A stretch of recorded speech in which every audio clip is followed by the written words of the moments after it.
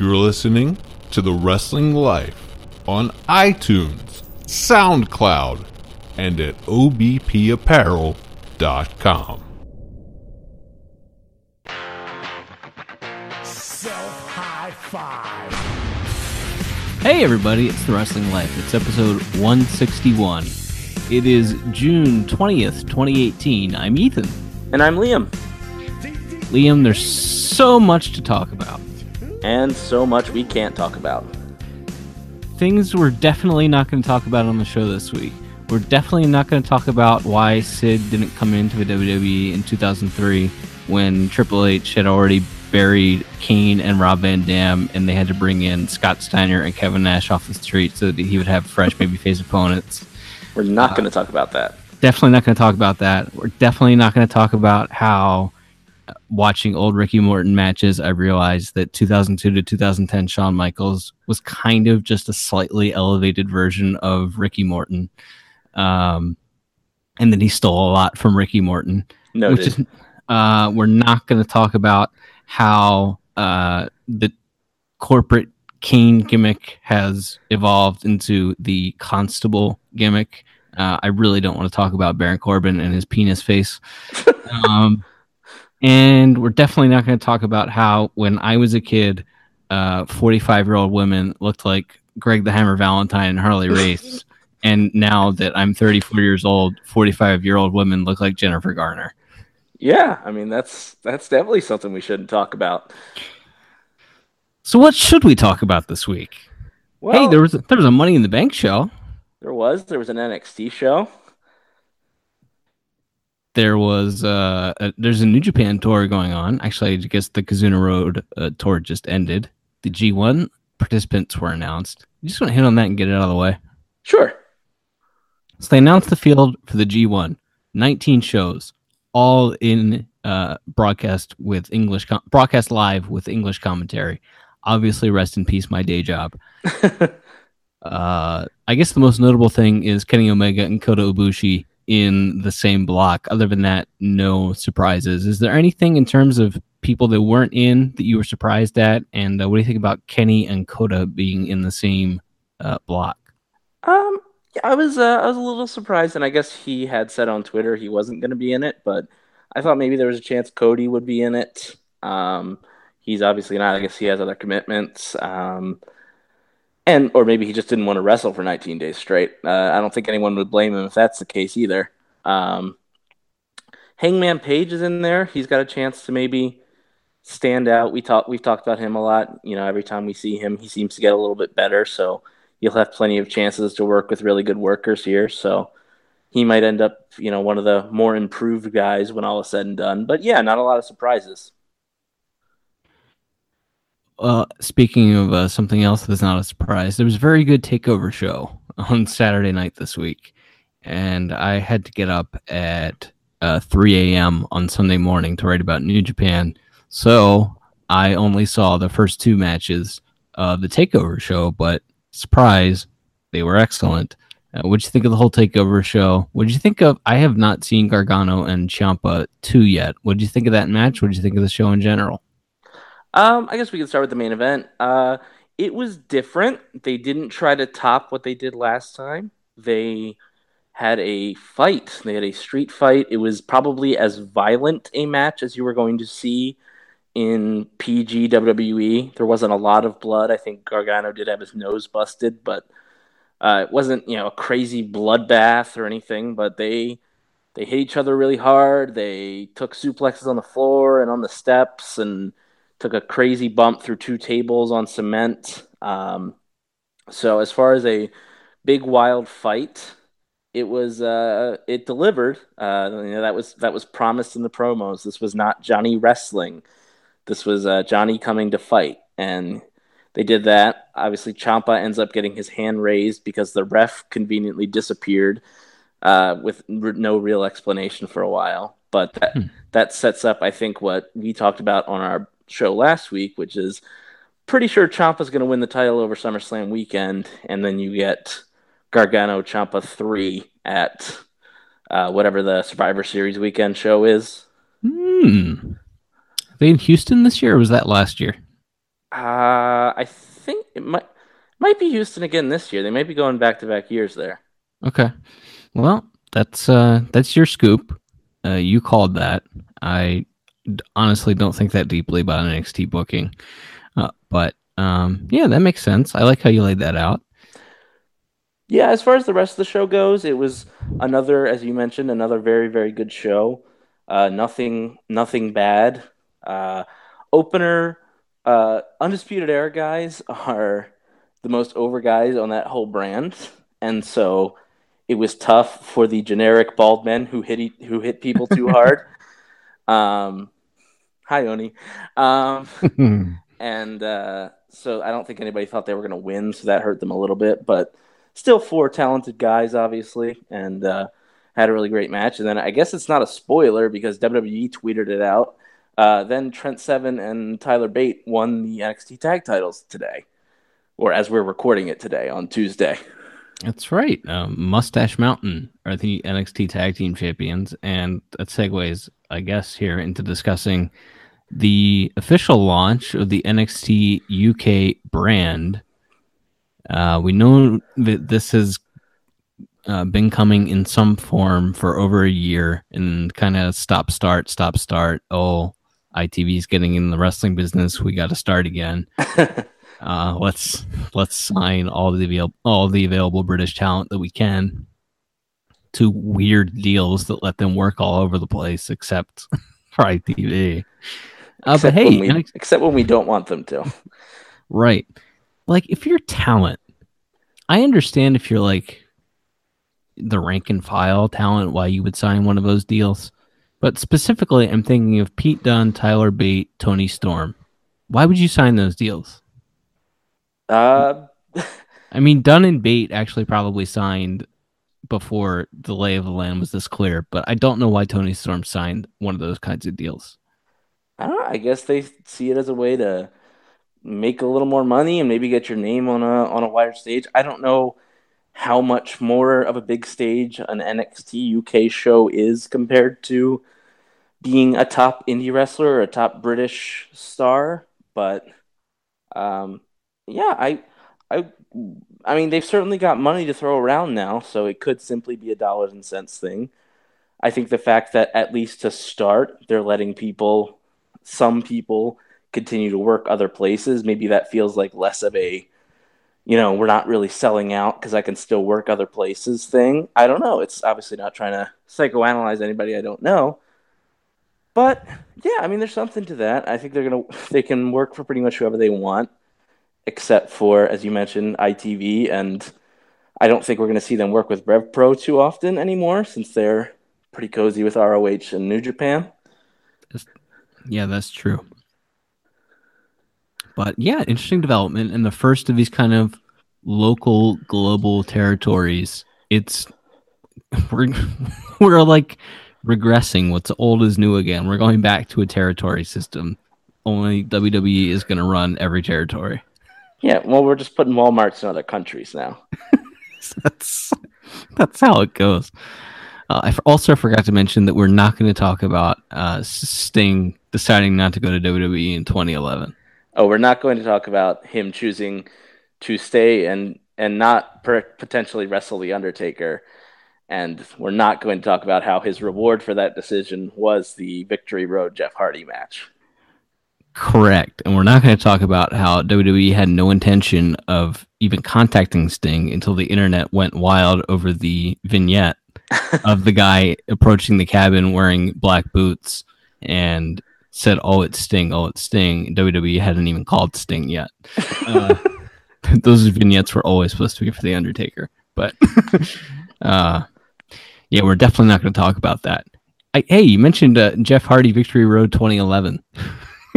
Yeah. Hardy's documentary on WWE Network is getting a lot of praise this week, and I've also seen some mixed reviews, including one from you. What did you think of the show? Yeah, so I tweeted a little bit about this. You can follow us at TWL_podcast, by the way. It's not a fun watch because it is two men being very open and honest about how close they came to ruining their lives and potentially to dying or ending up in prison for a very long time. and how that around them affected their wives and children. And so it's not a fun watch. It is very honest. It is not the sort of code word PR laden WWE documentary you may have seen on Jeff Hardy or Matt Hardy before, where they talk about demons, Yeah. but they don't really go into a lot of detail. I mean, I would say about 10 minutes of it. I think it's a little over an hour, and like probably 10 minutes of it is just them naming different drugs they did. Oh man. So they're very honest. They interviewed Matt's wife, especially when he was putting suicide notes on YouTube and stuff. It's not fun watching like people that care about them. There's a part with Christian and Shane Helms talking about how they would just like they'd be alone with Matt Hardy and he'd be gimmicked out of his mind. And they'd be asking him, like, why are you doing this? It's not a party. It's just you and me. Why are you so out of it? And him, falling asleep in his food. And Big Show is a pretty big part of this. He talks a lot about, especially about that like 2009, 2010 time, and how it was really tough to watch those two self-destruct. Wow. A lot of TNA footage. With the Global Wrestling Network logo in the corner, and at the end, why is it still branded as that? Because they're not a smart company. They're not good at business. My working theory is that their CEO is 3 8-year-old children in a trench coat. I was praying you were gonna go, or I thought you were gonna go with that, and you did. That's my working theory. I don't have proof of that, but you heard it here first. So TNA footage on the dock. Yeah, lots of TNA footage. They go in detail. They have Sting interviewed for the Victory Road thing. Eric Bischoff. One of the more interesting parts maybe is they have footage and they bring up the audio so you can hear what Bischoff said to Jeff and Sting while they were in the ring together, which is him basically telling Sting, put him down and pin him right away, and him telling Jeff it's a Stinger splash and a death drop and you're done. And then Bischoff said, I didn't really have the authority to do that. I just went out and decided that that's how the show should end, which I thought was which God knows what decision-making power Eric Bischoff had in TNA, but it also felt like an extra way for Eric Bischoff to put himself over a little bit. Yeah. But he did, there's a part where they mentioned that they had interns working for the company at the time whose sole job was to like go around the impact zone to find where the Hardys were hiding.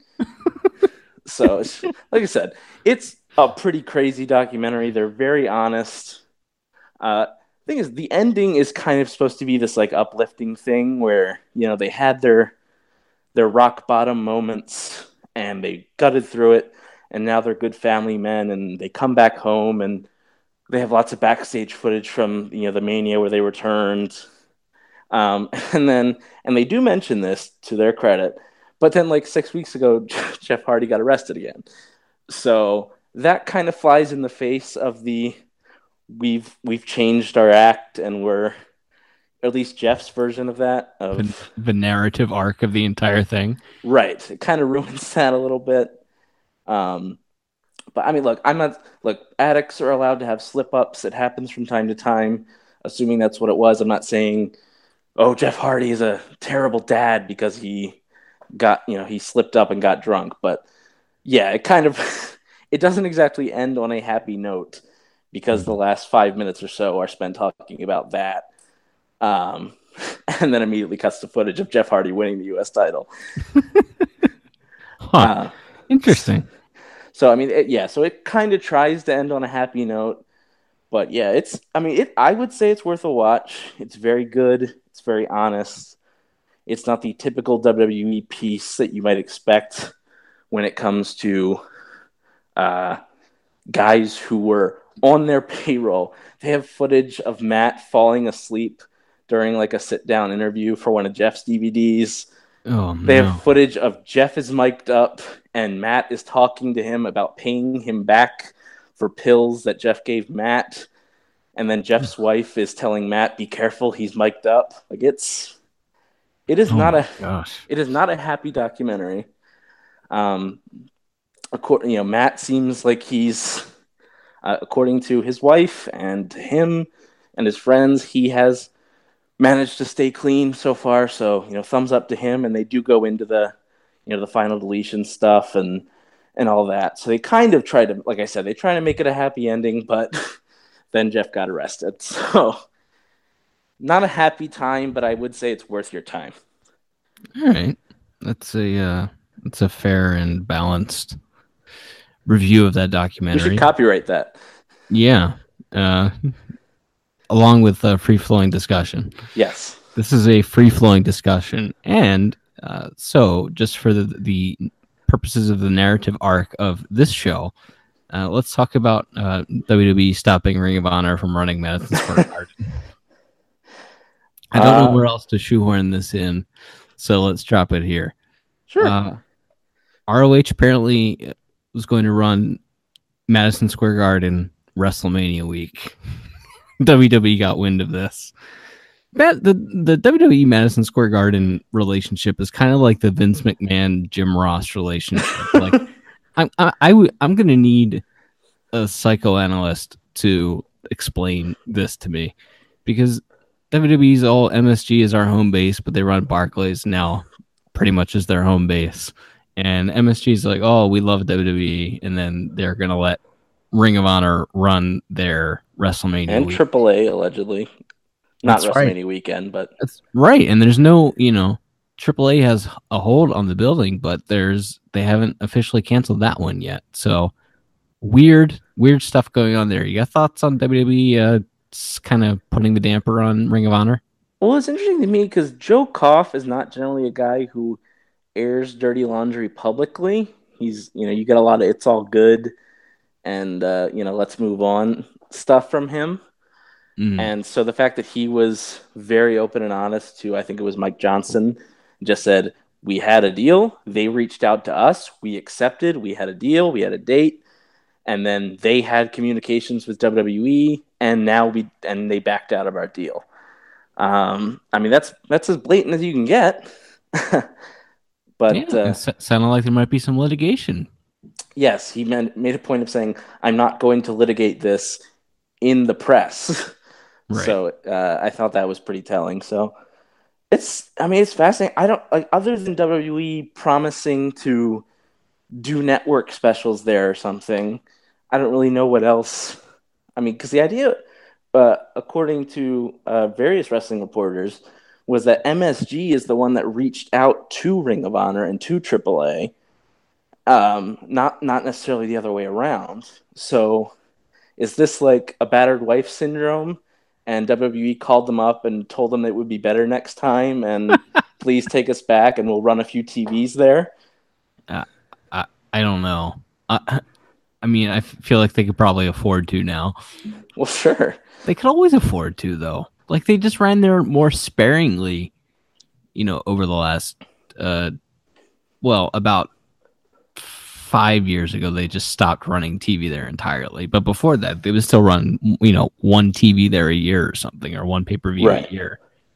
So I don't know. I don't know enough about union costs and things like that reporters always cite for the reason that WWE doesn't do TV there. And yet somehow they did the network special there, 2015, I think. Yeah. I don't know I don't know enough about it to really talk about why WWE doesn't run there. I will mention that we talked recently about what could WWE do to strike back at the indies after All In sold 10,000 tickets. Yeah. Trying to mark their territory and say, don't come to New York is one way they can do that, I suppose. And put, Kenny Omega developmental stuff on the network. Yeah, that's another way. Can we transition from that into another former leader of the Bullet Club who should quit WWE? Yeah, so I think this is a nice segue into talking about the Money in the Bank show. We've been so down on WWE lately. Sorry, I don't have my windscreen. I'm just whistling into the microphone here. But we've been so down on WWE lately, and I don't like being down on wrestling. I love wrestling, and I like WWE. Boy, oh boy, oh boy. This Money in the Bank show.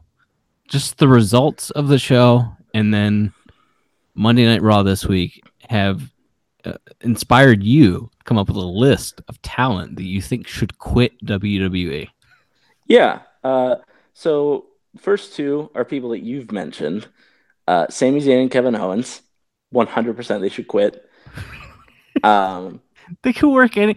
Those specifically, like I understand not everybody's going to go be Cody Rhodes, but Kevin Owens is a better wrestler and promo than Cody Rhodes, and he may not be able to carry himself like a star the way that Cody does, but he's like one of the 10 best promos in the business today, and he would do more than fine for himself outside WWE. Right, and he doesn't look as good in a suit, but he can go be an everyman anti-hero like he was before, and would absolutely be embraced by that hardcore audience.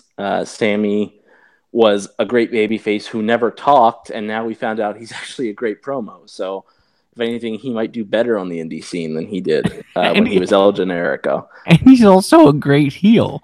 Right. So, he's lots of options for Sami Zayn. Another guy, speaking of Cody and the Bullet Club, they've been doing this feud forever where, Cody and Kenny are sort of warring for control of the Bullet Club, and kind of have Tama Tonga in the background there too. Yes. The original leader of the Bullet Club is a guy named Finn Balor. I'm not sure if you know him. Yes. He should quit immediately. And then at, I don't know, whatever ROH is, maybe over WrestleMania weekend, they should do a 3-way or a 4-way if they want to throw Tonga in there. I doubt it. With Kenny, Cody, and the original Bullet Club leader, who I guess would go back to being Prince Devitt. And again, these guys, I understand, like, yes, if Zack Ryder quit, he'd really have to hustle. He'd do really well with merch. He'd be, he'd be better off. He'd be better off than like the Colt Cabana of 2 years ago, who was like the most successful indie guy. True. Okay, someone less. Scott Dawson. Scott Dawson would have to really hustle if he wanted to make the level of income that he probably makes in WWE. Yeah. And be successful and have artistic success as well. Finn Balor can go right back to selling Bullet Club merch, and Prince Devitt merch and whatever else, and he can go back to selling real rock and roll shirts. And so the three that came to mind really were Owen, Zayn, and Balor. They should all immediately quit. I kind of also think maybe Daniel Bryan should leave when his contract is up. He very well might. But I see people asking, like, why isn't Bryan getting pushed harder? It might be because they're not sure he's staying. Because his head is broken. Also, he's definitely going to wrestle AJ Styles for the title down the line, or Miz will win the title and he'll wrestle Miz for it. So I don't think, assuming he stays again. I think he stays only because of his wife working on the show on E. Probably. But anyway, that Daniel Bryan, another name that might have just made the list. Those are the big ones that come to mind currently. But yeah, there's guys, and I was like, there's no way they can't make at least comparable money to what they're making now on the indies. And you could also have like artistic success, fulfillment on top of your monetary success. And like, I can't believe that Finn Balor has any sort of artistic fulfillment losing to Slacks Corbin on Raw. And Braun Strowman like 2 weeks before that, and Kane, 6 months Wyatt, ago. Joe, like they keep him just high enough so that all the top guys can beat him. It's really frustrating. So I don't really disagree with any of those things. I definitely think Kevin Owens should quit. Like, I know he just signed a 5-year contract or whatever, and he has kids, so maybe, the security of making big money for He 5 should quit. for 5 years. I can understand that. I can understand why he would. But if you don't have kids and you could make even close to the level of money that you could, gosh, yeah, Balor, yeah, yeah, yeah. I don't disagree with any of those things. So the Money in the Bank show, Nakamura didn't win the WWE title. Alexa Bliss won Money in the Bank and cashed in and won the title. Who won the Ronda Rousey Nia Jax match? Alexa Bliss. Yes. We should have seen it coming. We really should have. And Braun Strowman won Money in the Bank. I guess I was probably mildly surprised at Strowman, but I'm never surprised when the blonde lady wins the match in WWE. What did you think of the Money in the Bank pay-per-view? It was mostly fine. It was too long, but mostly fine, which is, I think, is just a catch-all for most WWE main roster shows at this point. But I mean, the women's ladder match I thought was pretty good. I thought my only thing when it comes to the two ladder match winners is Money in the Bank kind of used to be a thing, and we talked about this. We did a Money in the Bank retrospective probably a little over a year ago now, and kind of went down the lists of winners, and it was generally used as a thing to elevate a guy who was near the top but needed a little help, or they just wanted to give a little extra oomph to. And this year, they just used it to reinforce the pushes of the woman that has been in like the women's title match at like the last 16 straight pay-per-views or something ridiculous like that. And the guy who's already at worst the number 2 babyface on the show. So I kind of questioned giving those two the briefcase. I can kind of understand their thoughts with Alexa because she was the only Raw heel in the match. And I guess they don't want to pull the trigger on that very obviously coming Natty turn. So.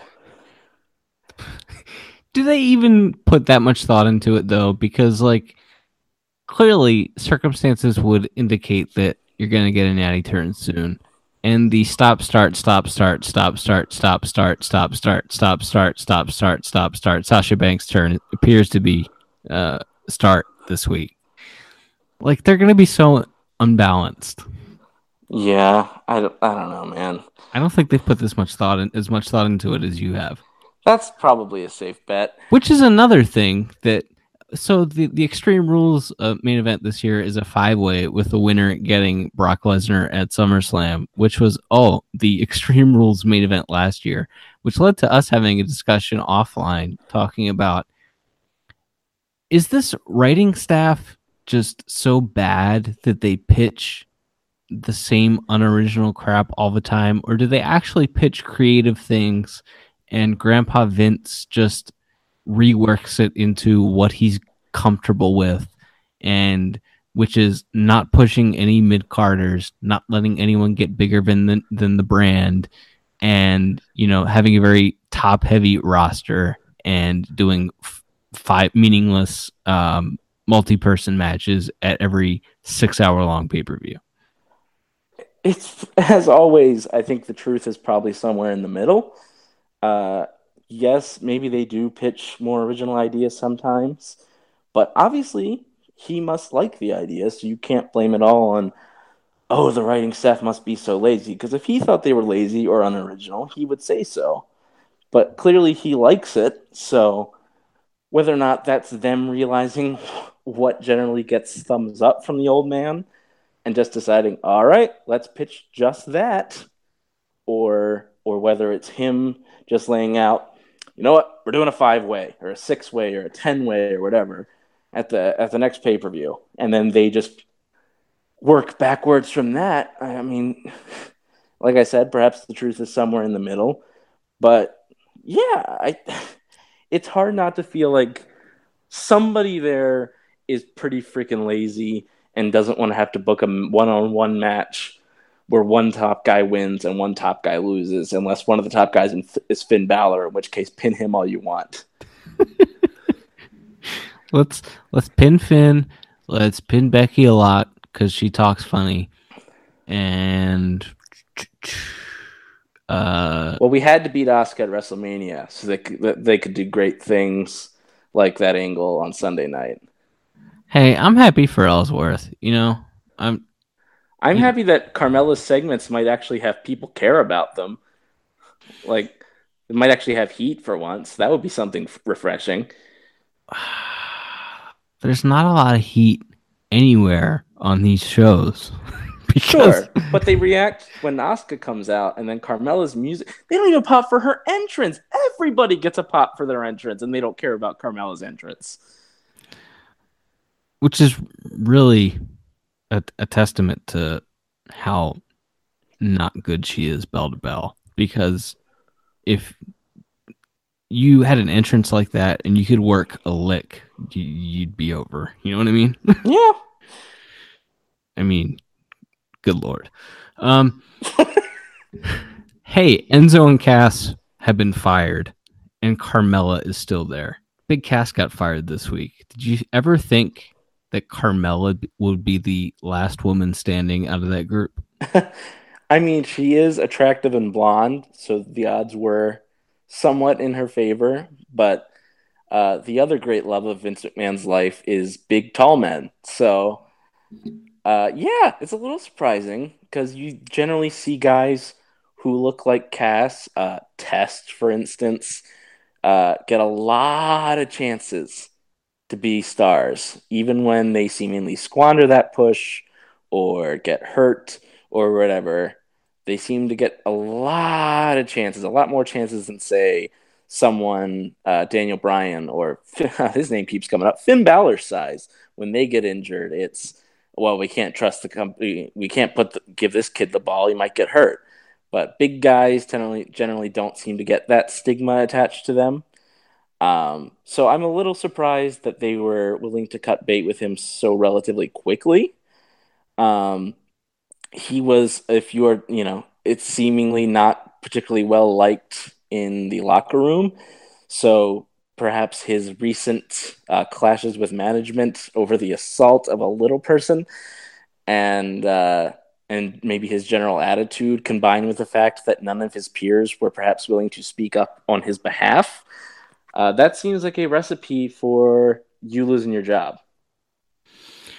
Yeah, and speaking of people that are going to go out on the indies and probably do okay, if he and Olenzo can put their differences aside,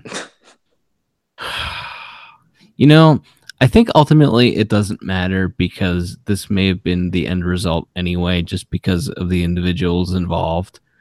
But there are teams that should never break up, and that team should have never broken up. Like Cass could have gone and been a single, and Enzo could have been his manager as a babyface or as a heel, and they just broke them up with for no real reason. And I mean, like I said, we may have gotten to this point anyway where they're both fired, but um, some tag teams just should never break up. No, that's correct. I was thinking about that when I watched New Day stuff. Like I think as much as I think people see their individual talents and go, "Oh man, this New Day's thing has run its course, and they should all just break up, and Big E should turn heel or whatever." It's like we know what the ceiling for those three guys is as single stars because we saw it before the New Day was formed.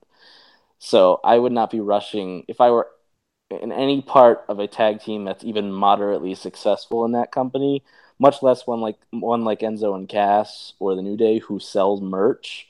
I would not be in a rush to break up and see if I get my big singles push. Yeah, that's fair. That's fair.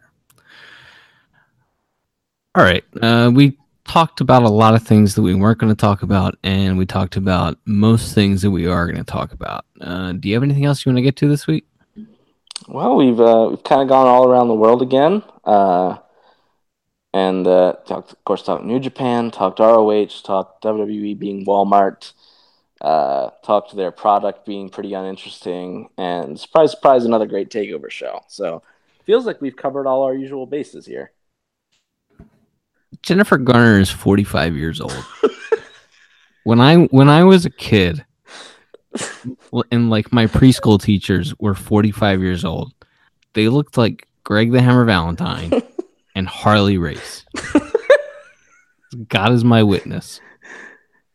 And I don't understand is it how much better healthcare has gotten, or for rich people, sure, or plastic surgery, or I'm not for accusing people, anyone sure. of anything. I don't. All right, well, again, money. The answer to the way most people continue in good health and happy life into their old age is generally money.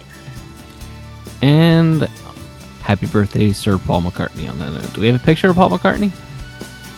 There it is. I'll put something in the bonus features. Good times. That all right, that's all I got. So till next time, I'm Ethan, and I'm Liam, and we'll be back very soon with more stories from the wrestling life. Bye-bye. Thanks for listening to The Wrestling Life, a part of the Elite Podcast Network at obpapparel.com. For other podcasts like this, head to obpapparel.com. The Wrestling Life is brought to you by OBP Apparel.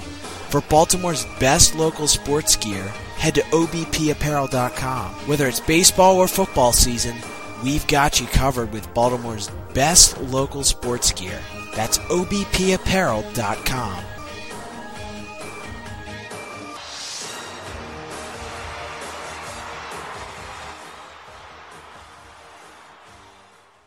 Thanks for listening to The Wrestling Life, a part of the Elite Podcast Network at obpapparel.com. Be sure to go and subscribe to us on iTunes. Just search for The Wrestling Life on the iTunes store. Make sure you leave a review and tell us how we're doing.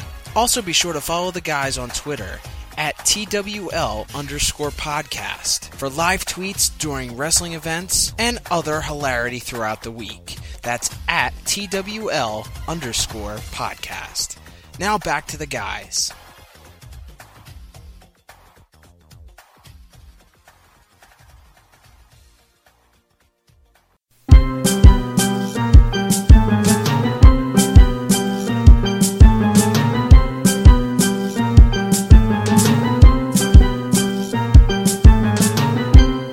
I don't believe that fake news or Russian spying ads is what cost her the election. I think her only campaigning in the 3 richest states in the country is what hurt her. Sure. Among a myriad of other things. Maybe not being accused of crimes by the FBI and then not holding a press conference for a year. That hurt her. There's plenty of things that hurt her. Facebook. But, I mean, the fact is, yeah, there are people that'll just read a headline that they like and just click that share button. That's absolutely real. Yeah. Yeah, it's really sad. All right, let me get my list of stuff we're not going to talk about. Can I just I know, oh God. Like I don't, I'm sure President Obama deported more people than anyone ever. I don't care. I'm not arguing. That doesn't make an argument against what is happening now irrelevant. Right. I mean, it's like everyone's looking for the perfect clap back because everyone, even Lindsey Graham, who loves President Trump and tweets about his golf game twice a week, has to come out and say, yeah, this looks really bad. We should stop doing this. Mm-hmm. And so, but they have to have something to clap back against because they can't just admit, yeah, this is bad. So their one thing is to go, well, where were you several years ago? Meanwhile, it's like the most criticism Obama got over anything as far as from people on the left was absolutely his immigration policy. And also the fact that, he killed a lot of people with drone strikes. But sure. So the idea that, nobody cared. It's like, people cared, but it also was, not that this makes it necessarily okay, but it was not the standard policy. Absolutely, there were children separated from their parents before. but it was not a standard policy, and it was not. And even if it was, it doesn't matter. It's still a bad thing. Right. It doesn't mean it has to continue. Saying this is the way things have always been, and why weren't you mad 5 years ago, is a really, really lame cop-out, and it's a way to try to make you seem smart, and it's a bunch of stupid-ass libertarians can share their Breitbart articles. It's like the complete lack of a position or ideology on anything. Yeah. Well, here we are. So much to talk about. So much we can't talk about. Anyway, Takumi says, Craig, we just started viewing your program and do not understand the photo of the Beatles' Paul McCartney. Can you help? Well, do we have a photograph of Paul McCartney? Yeah. I fail to see what the problem would be. It's just simply a photograph of Paul McCartney. Yeah. I'll tell you why I keep doing that. How long ago was it, Michael? About 9 years ago? 9.5 years ago, when this show first started, the Los Angeles Times gave us a terrible review in which they said, and they continually show a picture of Angela Lansbury, say it's a picture of Paul McCartney, without any apparent irony. So, we've been doing it at least once a week. Ever since. Yeah. Without any apparent irony.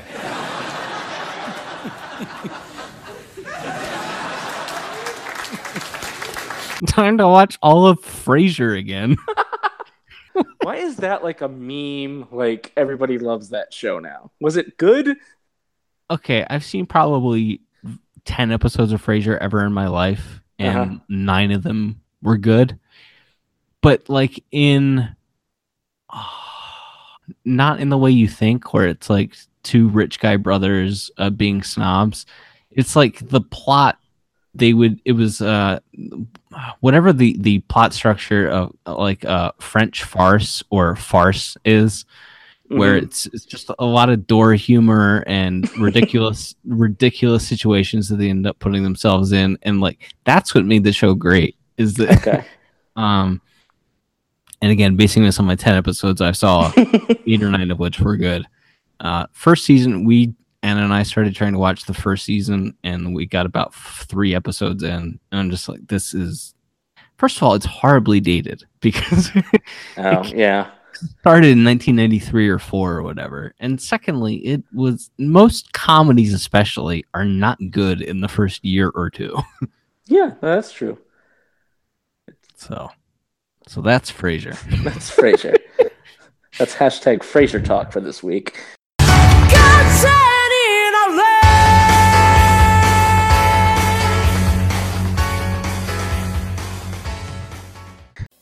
I try to keep on keeping on.